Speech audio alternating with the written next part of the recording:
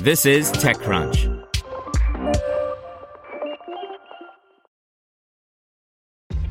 This episode is brought to you by ShipStation.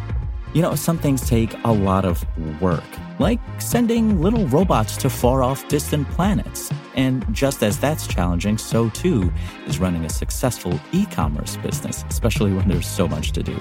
So I want to introduce you all to ShipStation. Now, I love using ShipStation because of its easy-to-use dashboard, which makes managing orders and printing labels a breeze and super smooth. Oh, and the customer service is just out of this world. It's exactly what you need to help grow your business. Sign up for your free 60-day trial at shipstation.com/technews. That's shipstation.com/technews. This podcast is sponsored by Harvard Business School Executive Education. FinTech is revolutionizing finance. Join executives and disruptors at Harvard Business School's new program, Leveraging FinTech Innovation to Grow and Compete. Learn more at hbs.me/fintech. Self-driving truck startup Ike raises $52 million by Kirsten Korosek. Ike, the autonomous trucking startup founded by veterans of Apple, Google, and Uber Advanced Technologies Group's self-driving truck program has raised $52 million in a Series A funding round, led by Bain Capital Ventures. Redpoint Ventures, Fontinalis Partners, Basis Said Ventures, and Neo also participated in the round. Bain Capital Ventures partner Ajay Agarwal has joined Ike's board. Ike's funding round will help the company expand beyond its 30-person team as it drives forward with its mission to build a commercial product at scale. It's a mission, expand and deploy, that sounds a lot like other autonomous vehicle startups, but that's where the parallels end. Ike's three founders, Jur Vandenberg, Nancy Sun, and Alden Woodrow, aren't pushing to have the first self-driving trucks on the road. It's a declaration, and one the company outlined Tuesday in a blog post on Medium, that lies in contrast with a budding and cutthroat industry often described as being in a frantic race. But then again, these founders were in the thick of those buzzy, heady days of 2016 and 2017, when startups were being snapped up by automakers and big tech companies, and term sheets were raining down. Vandenberg and Sun were both working at Apple's Special Projects Group when they left to join Otto, an autonomous trucking startup that was acquired by Uber in 2016. Woodrow, who was product lead of Google X's Makani project, would also end up at Uber ATG by February 2017 as group product manager of its self-driving truck program. By 2018, the last of Otto's founders had left Uber, and the self-driving trucks program was in free fall. Sun, Woodrow, and Vandenberg left Uber by spring 2018 to launch Ike. A few months later, Uber announced it would shutter its self-driving trucks unit to focus on autonomous cars. In short, Ike's founders have seen a thing or two, including missteps and exciting breakthroughs, splashy reveals, and a heaping spoonful of hubris.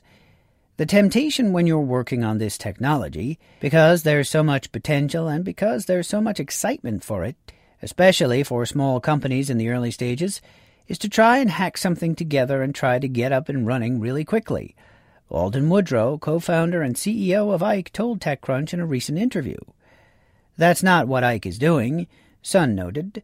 Instead, the company is taking a systems engineering approach and sprinkling in a little Silicon Valley agility, Sun said.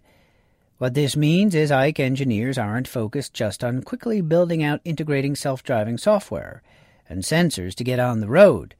Instead, the company says it's laser-focused on a systems-based philosophy. Ike is working on determining the design and architecture first, before laying the foundation.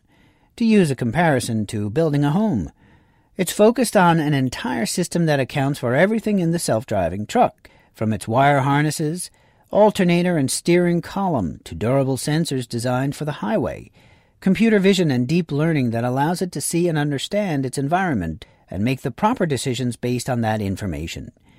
That systems approach also includes proper validation before testing on public roads. This will likely mean Ike's self-driving trucks will launch after others. But its founders believe that when they do hit the road at scale, it will be a validated and valuable product that won't need constant tweaks or even a pivot. There are trade-offs between all of these functional areas, Sun noted. That's why we need to get it right from a systems perspective and not overly rely on any one view. The heads-down systems approach is a reflection of broader changes within the industry, which has since sobered up.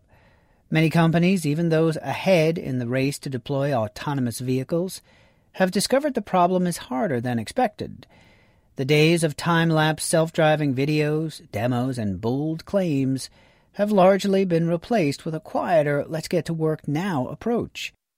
Ike, which is named after President Dwight D. Eisenhower and the U.S. interstate system he helped create when he signed the Federal Aid Highway Act, is trying to build a system that allows trucks to drive safely and reliably on the highway without a human driver. However, that doesn't mean there isn't a place for human drivers under Ike's model. The company intends for its trucks to only drive autonomously on highways. From there, human truck drivers would move the loads between the highways. Ike stands apart from other self-driving truck startups in other ways, too, namely its decision to license autonomous delivery company Nuro's vehicle software stack.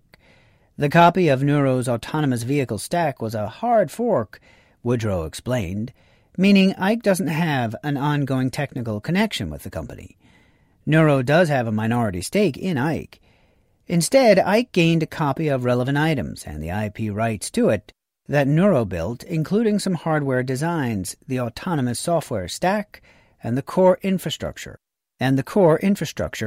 which includes data logging, maps, and simulation.